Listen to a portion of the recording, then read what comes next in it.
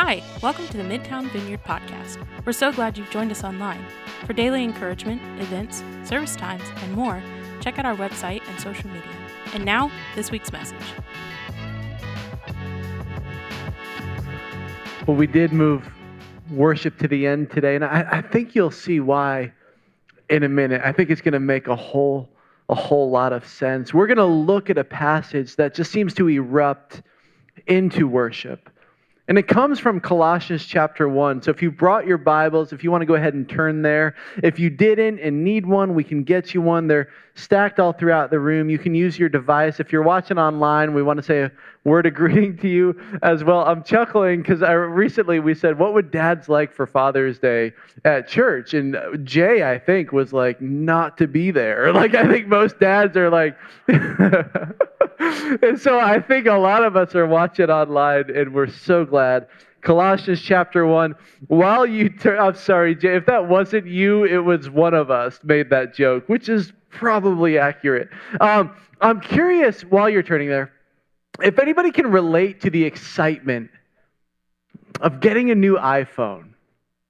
You know what I'm talking about? When you get a new iPhone, when it's either mailed to you or you go to the store and you get it, like, when it arrives, or even if you pick it up from the store, whatever it might be, even the packaging looks attractive. Have you ever, the way that Apple wraps things in white with the plastic inserts, right? They could be selling garbage and I would buy it. I'd be like, that looks amazing. Like, it's so desirable and beautiful.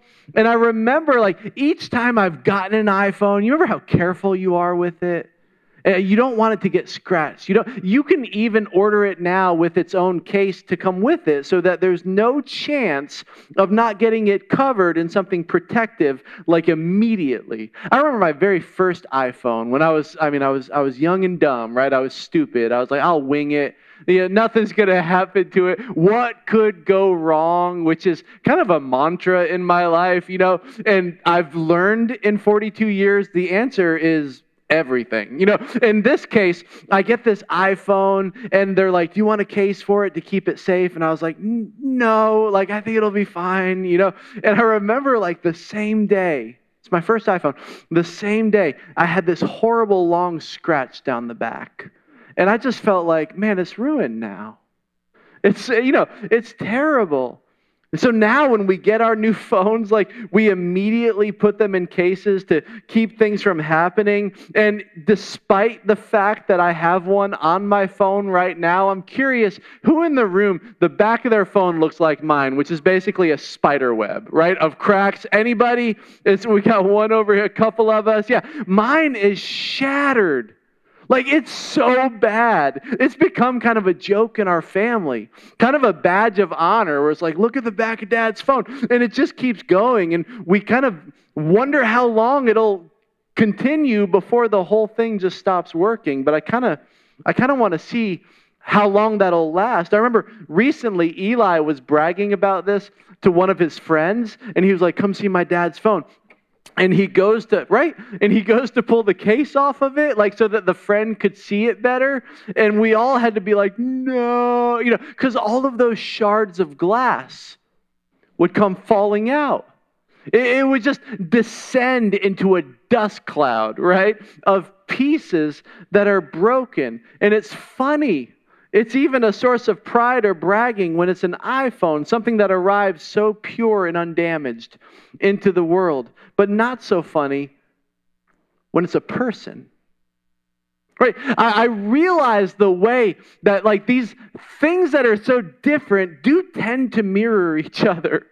Like, when a baby arrives in the world, we wrap it in something so that nothing bad will happen. We try to keep it pure. We try to keep it innocent. We try to keep anything bad from ever happening to it. Right? The same as when our iPhones get here. Only the baby is so much more worthwhile. I mean, the scriptures say that before you arrived in the world, did you know? The Bible says that you were formed in your mother's womb.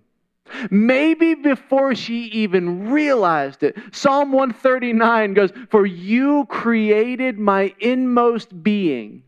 Isn't that amazing? You are not an accident. You weren't discovered, like it's not like God went, oh, what? Like you were knit together, David says. You knit me together in my mother's womb. I praise you because I am fearfully and wonderfully made. There's an author who made you. Your works, David says, are beautiful. I know that full well. You don't make garbage. I'm valuable. My frame was not hidden from you when I was made in the secret. When I was woven together.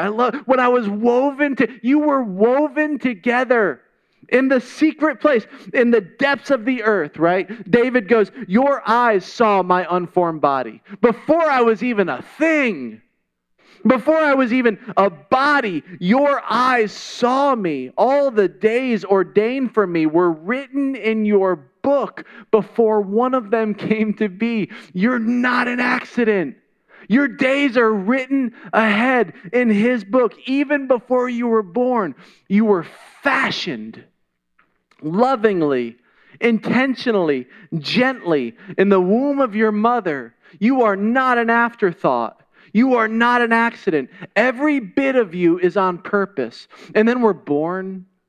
And I don't know your story specifically, but I would imagine somebody wrapped you in a blanket right away. They stuck one of those goofy hats on your head right away to keep anything bad from happening to you, right? But isn't it interesting? Isn't it interesting? Try as we may, try as hard as we can, that damage is still done somewhere along the way. Isn't that true? Like something chips at us. Somewhere along the way we get cracked, we get damaged. Our pieces are continually at risk of falling apart. And we come up with better ways than others to deal with this, but it's true for all of us nonetheless. It happens at some point along the way. When I was 8 or 9 or 10 years old, I was taken to counseling. Now, reminder, this is the late 80s, early 90s, and counseling wasn't really a thing, right? Those weren't very therapeutic days back then. Like the understanding, if you went to counseling, is like, something's wrong with this guy. Like and so I assumed, well, yeah, something's wrong with me. And I had been born into a very complicated situation. Some of you guys know this story. A father who didn't express his anger very well would sometimes take it out on his kids, and I got shipped around from counselor to counselor to counselor, and I knew that I was being taken to counseling because of a common fear that everybody in my life had, me included, that I would turn out like my father. That was the worst thing that would happen. That I would not only inherit his name, I'd inherit his temper. And so I'm in counseling. I don't remember a whole lot about it. I remember we colored some pictures. We talked some. Ink blot tests are a real thing. Like, I remember they'd slide stuff over and be like, what do you see? And I had a lot of fun with that. And yet, even as a 8, 9, 10-year-old, my major takeaway from this experience was, don't be like your father. That's what I heard. I mean, that's not what anybody said, but it's what I heard. That was, be anything, just don't be him. Be anything, but don't be him. Well, follow that out a bit. Look at the implication. What was my father? He was a herder. He was an abuser, a manipulator, a deserter, a villain. So what would I be? Well, I'd be the opposite of all that. I'd be a helper. I'd be a rescuer.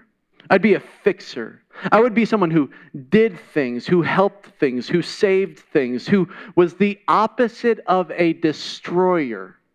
I'd be a helper. And what's interesting is that the enemy of our souls, the enemy of all our souls, the enemy of my soul, the enemy of your soul, you have an enemy of your soul. He began to leverage that in my life. And some of you guys know this battle. He began to leverage this idea to where it became the lens by which I saw everything in my life. So I don't make the team. Well, it's because I didn't do enough. I didn't try enough. I wasn't helpful enough. right? I didn't make a particular grade. Well, it's because I didn't earn it, right? I didn't try hard enough. I didn't do enough. I didn't fall in with a particular friend group. Well, it's because I didn't do enough, right? Everything that was going wrong in my life, my messaging was hardwired to say, this is your fault. If you had tried harder, if you had done more, if you had worked more, and it didn't take that long for the I didn't do enough inside of me to turn into I'm not enough. And what that did beneath the surface, and this is dangerous stuff, but some of you guys have lived it too. It began to be the lens by which I saw it. I'm not thinking I'm not enough. I'm thinking I'm not enough, right? It's the lens by which I see everything in the middle of my life. And so in the middle of all that, I make a vow to myself that I'm going to be enough. I'm going to work hard. I'm going to try hard. I'm going to save people. I'm going to rescue people. If my father's sin was hurting and abandoning, and the worst thing I could be was my father, then the best thing I could be would be helpful. And the most helpful thing I could do, especially for a little boy who watched his family suffer, would be to become the ultimate rescuer. That's the lens by which I see my life. And I've got some gifts for that. I'm a type 2 on the Enneagram. I'm a helper. I can see needs and next steps before you've even asked for them. I've got a particular item ordered and on its way from Amazon before you even noticed it was running out, right? Because I'm a fixer. I'm a helper. Because the worst fear is not being enough. So I'm going to be enough. I'm going to prove them all wrong. And then I'll have worth. See, this became my clear plastic case around my broken phone. My identity, my value. And you have one too. I mean, I've got mine up here on full display, but you've got one too. Things that hold together the broken pieces. Like, I don't know when it was for you. You came into this world innocent and pure and unblemished, and someone somewhere dropped you. Maybe early childhood, it seems it often is. Maybe it was as an adult. Maybe it's somewhere in between. Maybe it's happening right now. But there's often this formative experience somewhere in there. Whether it's trauma, hurt, loss, pain, something that despite our best efforts, we're trying to not hurt people, right? We're trying to protect our kids. Despite our best efforts, something still scratches that precious, innocent, pure, original upbringing. And it starts out as a crack. We try to ignore it. Like, oh, maybe this won't spread. Maybe this is something I can recover from. But it spiders out from there, doesn't it? It seeps. Even secular science is teaching this. Unaddressed, those behaviors spider out from that epicenter. And it begins affecting all sorts of behaviors, doesn't it? We come up with different ways to control the spread, different ways to keep ourselves from falling apart, but it still spreads. We still get busted up. In fact, I had my plastic case on my phone when all this happened. This case, by the way, it boasted wild claims. It said it would keep my phone safe forever. I could take it underwater. Nothing would happen. And I look and I go, yeah, but that thing still spread. It's still messed up. Isn't it the same about the habits we can come up with to protect our pieces? Our broken pieces? I mean, some of you guys, you came up with habits of control. That's been your response to the brokenness that you felt when you were dropped. Like, if I can just keep everything in control around me, then I have worth. Then people will see me as responsible, right? Or perfectionism. If I can be seen as having all the stuff together, I'm doing it all, right? People envy me. That's our cheap plastic case that keeps the broken parts from showing. Maybe it's security. Like, if everything in my life is secure, then nothing bad can ever happen to me. Or just fun. Some people are just fun. They're like, man, I'm not going to commit to anything, right? Because then people won't see I'm just going to run from one adventure to the next, and they won't see the broken pieces inside of me. Maybe it's helpfulness. I'll just be helpful. I'll just meet other people's needs and not have to look at my own. And it works maybe for a little while. These cheap, sometimes expensive, boastful plastic cases that we keep wrapped around ourselves in hopes that the spiderweb fractures will always be kept from spreading. And yet they always spread, don't they? We just come to the end of ourselves. We see how broken we are. I was reading in Colossians 1 this week. And I know you're like, are we going to get to Colossians 1? We're at Colossians 1 now. There is this line in Colossians 1 that it jumped off the page at me. About these broken, all I could think about was my iPhone, the back of my iPhone. This line in verse 17, the Apostle Paul is writing here, and he's gotten to this section of Scripture that we've touched on before, but I really want to make sure we hit it strong this week, right? He gets to this section of Scripture that puts all of this into focus when he says, verse 17, in Him all things hold together. Maybe it's the hold together part. I saw the shards of glass in the back of my iPhone, but in Him all things hold together. Do you know what that means? There are times in your life you come to the end of yourself. You're forced to confront how messed up or broken you are. There are times when those cheap plastic cases or the expensive ones that boast the wild brags that they show you that despite all of their effort, you're still cracked beneath. You're still busted up. Those pieces are still there. And if somebody looks at them hard enough or exposes them, they will shake loose. And it can feel like the whole world is falling apart, because it is. That thing that you've invested in for keeping your world together is slowly being removed, and it hurts. Childhood traumas reemerge. He leaves. She abandons. Your imperfections are revealed despite your best efforts, despite your stock in information or authority or control. You still can't control this. Despite the life you've built up hoping to be successful and idolized and secure, something is revealed that brings it all crashing down, and you're left, it feels, with nothing. And it's precisely what Paul is writing to. The story of the Bible from front to finish that Paul is unpacking here is a story of a God who has been on the hunt from you from the beginning of time to save you, and to save you specifically from those things. This is a story of a God who made you, who made you in purity, pristine and pure, and then put you here in this broken world and has watched from heaven as you were damaged and hurt and abused, and saw how it changed you. He's watched as those pieces have fallen out. The case has to be removed. Things fall apart. But isn't it amazing that just when it looks like all hope is gone, all hope is lost, that nothing can be saved, that nothing can be salvaged, this God, the Bible says, Paul says in Colossians 1, introduces His Son. The story of the Bible is a story of a God who watched all of that.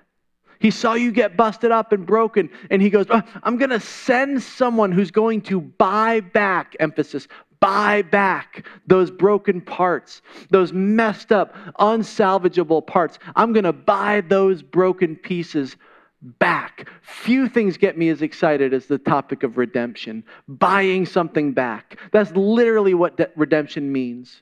Those broken pieces, those things you've experienced, those bumps, those bruises. Guys, this is exciting and good news, because what it means when we look at Colossians 1 is that nothing in your life is wasted. None of these broken pieces are wasted. The stuff that you've gone through, none of that will be wasted. Not a single failure, not a single tear, not a single heartache, not the most epic screw-up imaginable Like, let's say you dropped an atomic bomb on your life and blew it into oblivion, or someone else did. Redemption says, I can buy that back. It doesn't mean there's not going to be consequences, right? There's still those ripples, but God goes, man, I was so moved by you. I was so moved to you that I couldn't stand idly by. So God sent his son to buy all that back. That's what this passage teaches. Look at verse 15. The Apostle Paul goes, the Son, Jesus, is the image. Okay, so Jesus, God sent his son. I know we say this every week, but I just want to say it again. Every other religion has what you must do to get your way back to God, right? Christianity is the only religion where God goes, no. I'm going to do everything necessary to get to you. He sent his son into this mess to go, let me buy back that broken case. Let me buy back that broken iPhone. Paul writes, the Son, Jesus, the one that God sent to buy you back, he is the image of the invisible God. Okay, so this God that's been watching this whole time that you can't see, he is the image, the seeable portion of that God, the image of the invisible God. You go, maybe I didn't even know there was a God. And Paul goes, that's okay. Look at Jesus. Look at Jesus. Who was Jesus? Paul would say, he's the one who he's the someone, the image of the invisible someone who's been watching this whole time as you've gotten beaten up. He's the firstborn over all creation. This idea of firstborn can be used to describe in the Greek either priority in time, meaning like first, or supremacy in rank. And I think Paul means it both ways. Jesus was there at the beginning, and he's supreme over everything. This Jesus created you. And then he goes, for in him all things. So if you had any doubt about that, you're an all thing, right? In him all things were created. Things in heaven and on earth, visible and invisible, whether thrones or powers or rulers or authorities. Do you know what that means? Rulers or authorities? There's a spiritual battle going on in this life that we live. Many of us don't talk about that, but in Ephesians chapter 6, the Apostle Paul goes, our struggle isn't against flesh and blood alone, but against the rulers, the authorities, there's that word again, against the powers of this dark world and spiritual forces. Like all heaven and hell are warring down here, and we can sometimes forget that those spiritual forces that are wreaking havoc on our lives are not on equal footing as Jesus? Like, we would all agree with that, right? We would go, oh, no, of course, Jesus is more powerful. But sometimes we don't pray like that's true. We pray or live as if, well, there's nothing I can do. It's passive. Like, they're opposing me. What am I supposed to do? And the Bible says that those forces work for Jesus. Like, in the end, okay, you remember in Job? Remember Job? Job's like the most ancient Old Testament text. And at the beginning of Job, Satan is hanging out up in heaven, which I don't know why he does that, but he's up there. And God's like, hey, have you considered my servant Job? And Satan is like, well, he's only faithful to you because you've blessed him so much. Allow me to attack him, and we'll see if he continues to be faithful. And God goes, okay, Satan has to get permission. That's the big takeaway there. Okay, New Testament example. Jesus is at dinner with his disciples the night before his crucifixion. And Peter's like, man, if everybody else denies you, I won't deny you. And this is where Jesus has to say, actually, Satan has requested to sift you like wheat, but I've prayed for you. Okay, so that means these spiritual forces have to get permission from God. And if he gives that permission, he's going to use it, whatever happens as a result, to make you more into the person he's created you to be. You see, both examples, Job and Peter, both emerge stronger in the long run. So if God allows it into your life, he's going to use it. So in Colossians 1, where it says, okay, so let's go back and reread that verse now, knowing all of that. In him all things were created, things in heaven and on earth, visible and invisible, whether thrones or powers or rulers or authorities. Guys, if you're being spiritually afflicted, the Bible says, even those forces at the end of the day are working for him. He's going to use that. This is good news. Because whatever's oppressing you ultimately is working for him. He might allow it to bring you to him. Guys, this is my story, right? Because of this defining moment in my life and counseling when I'm young, the enemy took advantage of something that had nothing to do with me. That situation I was born into, man, that had nothing to do. I can't save anyone.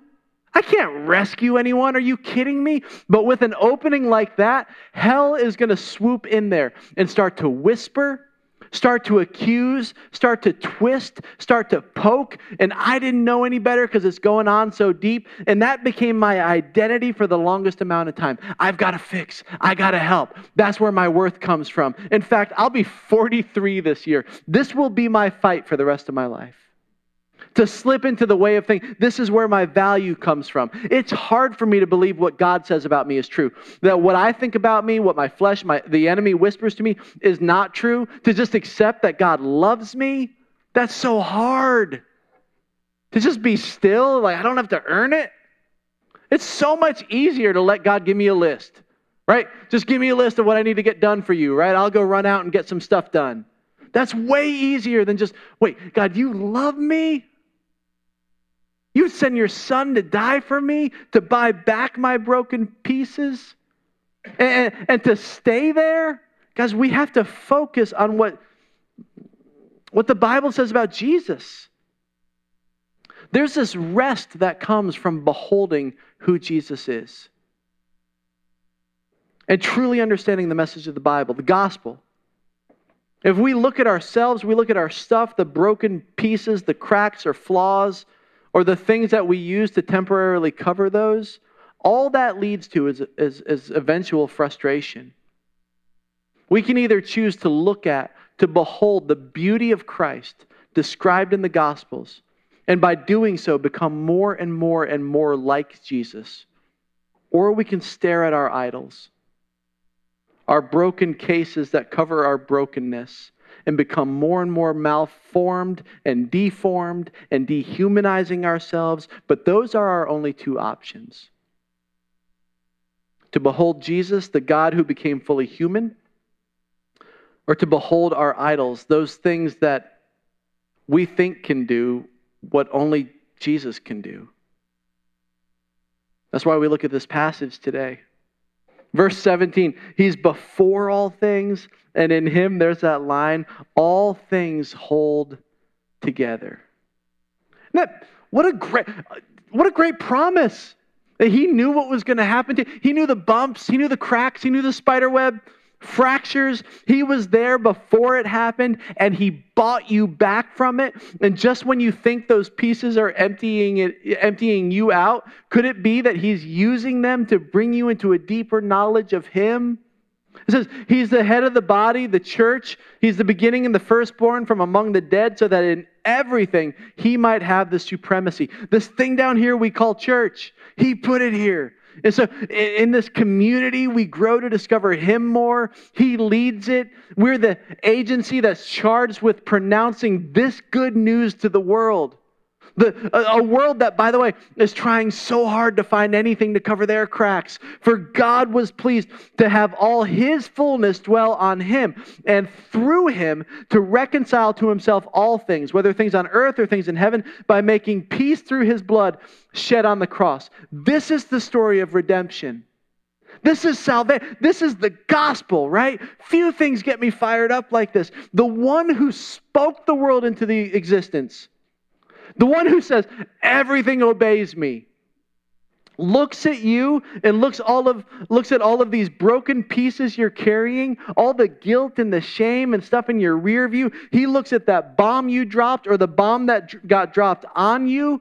He looks right at it, and with all his power and all his majesty and all his beauty, he can declare redeemed, bought back, turned. And then he moves towards us in his grace. He's not running from us. He moves towards us. And those things that we've put around our cracks, they just shatter on his rock. Because this rock says there's nothing in your past or your present that I can't redeem, that I can't cleanse. And in fact, what we often see is that then becomes your ministry, right? That plastic case that you built around your broken pieces, isn't it so interesting how the lane that people get saved in ends up becoming the lane that they serve in? To go find more people who are wrestling or struggling with those same things. Like, he can redeem those broken pieces and then use them to go reach other people who are in danger of going the same direction as you. For God was pleased, verse 9, for God was pleased to have all his fullness dwell in Jesus, and through him to reconcile to himself all things. So he's fixing everything, whether things on earth or things in heaven, by making peace through his blood shed on the cross. He argues you are perfectly loved. You are perfectly loved right where you are. That debt, that crack, those broken pieces, that source has been neutralized. You don't have to live like that anymore. He delights in you. He cheers you on. He wants you. Think of the price that he paid to have you in his presence. And then Paul he's losing his mind over this. He summarizes, he goes, once you were alienated from God and were enemies in your minds because of your evil behavior, but now he has reconciled you by Christ's physical body through death to present you holy in his sight, without blemishing, the iPhone, and free from accusation. You're brand new if you continue in your faith, established and firm, and do not move from the hope held out in the gospel. He goes, man, just stay focused on that gospel. Stay focused on Jesus. Stay focused on the cross, what he's done for you. You're going to be tempted to stray back towards those phone coverings that you used to use to cover those broken pieces, right? Stay focused on the cross. Stay focused on Jesus. And you won't move in that direction. It strikes me today that, we have one of two responses to this. Either one, you didn't know this, you never knew this, you didn't know there was a God fighting for you, moving towards you. You've been trying to cover your own cracks, and you keep realizing many times along the way, I can't do it. Or you did know, but you forgot. And you started migrating back towards those lesser things that have offered to cover your phone in the past. Like, what can I do? What can I be? How can I not be seen for the cracks that I have? It's easy to do. Guys, I surrendered my life to Jesus on October 29th, 1999. There were a few points along the way where I got serious about faith, but that's kind of, when I look back, I go, okay, that's the night where everything changed. I can have this peace. I can have this love that I don't have to earn or deserve. And so for about a year, I just sank into it when, I just let God love me. And after about a year, guess what I went right back to? How can I help you, God? What can I do for you? I got to earn this. Everything rests on me. And this will be my fight for the rest of my life, to go back and back and back, to go, okay, God, I did it again. I put my eyes on me. I put my eyes on the back of my phone. I put my eyes on my phone case, right? Those things that I've been developing, those habits to cover the trauma. And I got to get my eyes back on you. The answer, no matter what camp you find yourself in, maybe you didn't know or you did and you got distracted, what's so beautiful is the answer is the gospel.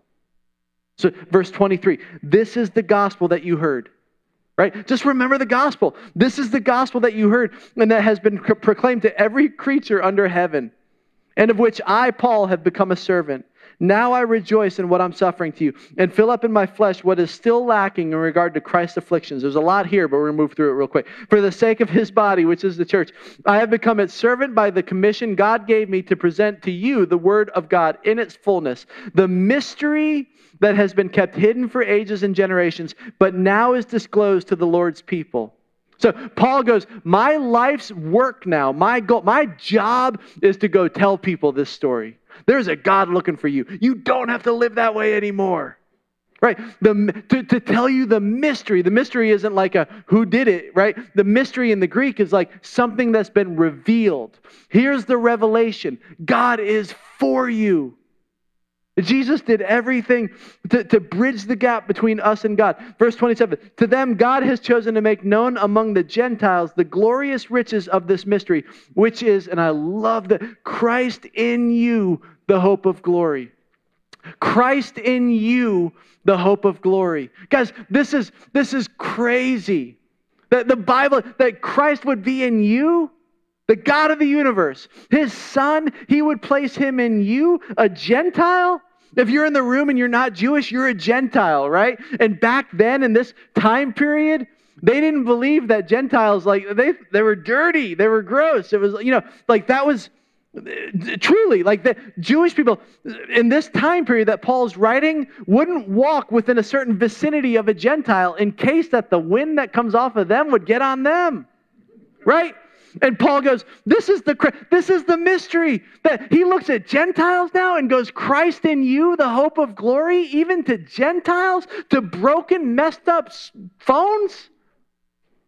Do you understand, like, with the price that's been paid? He's like, Christ in you, the hope of glory.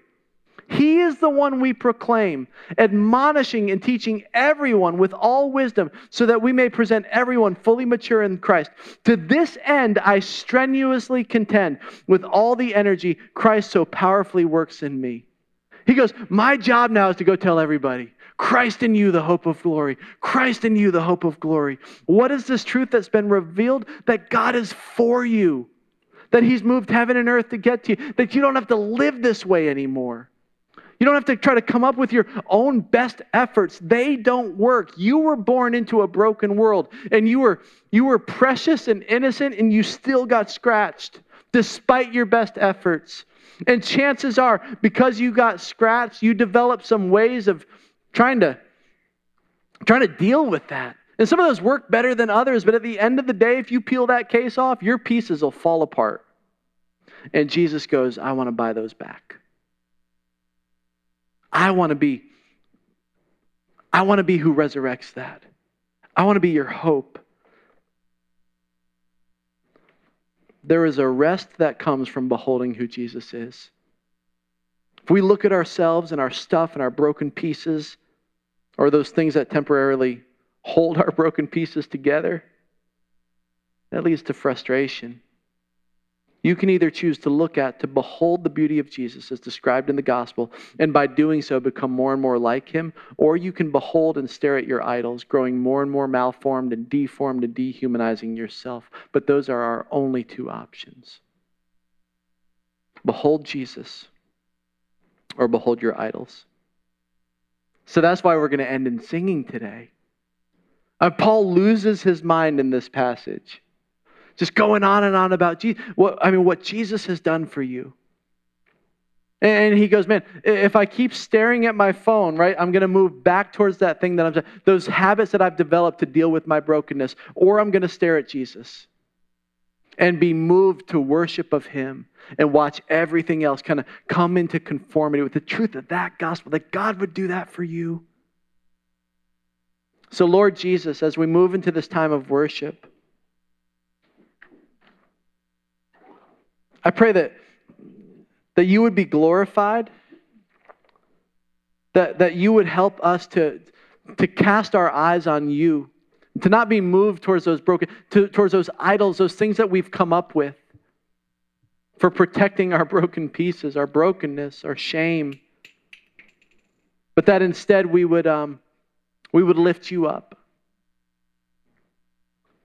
and remind ourselves there's a God who is so moved by us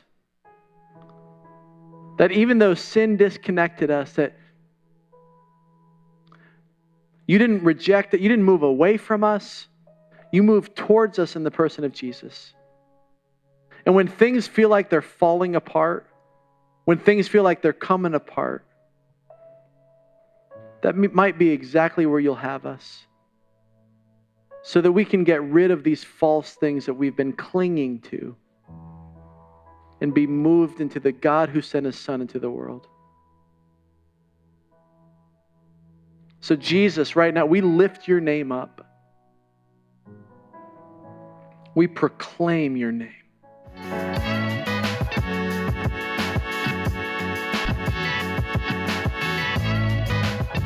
Thank you again for joining us online. We hope you enjoyed the message. To connect with us, you can follow us on Instagram or Facebook. For more information on who we are, check out our website, midtownvineyardchurch.com. We'd love to hear from you. Make sure you leave us a review or drop us a comment. Until next time, have a great day.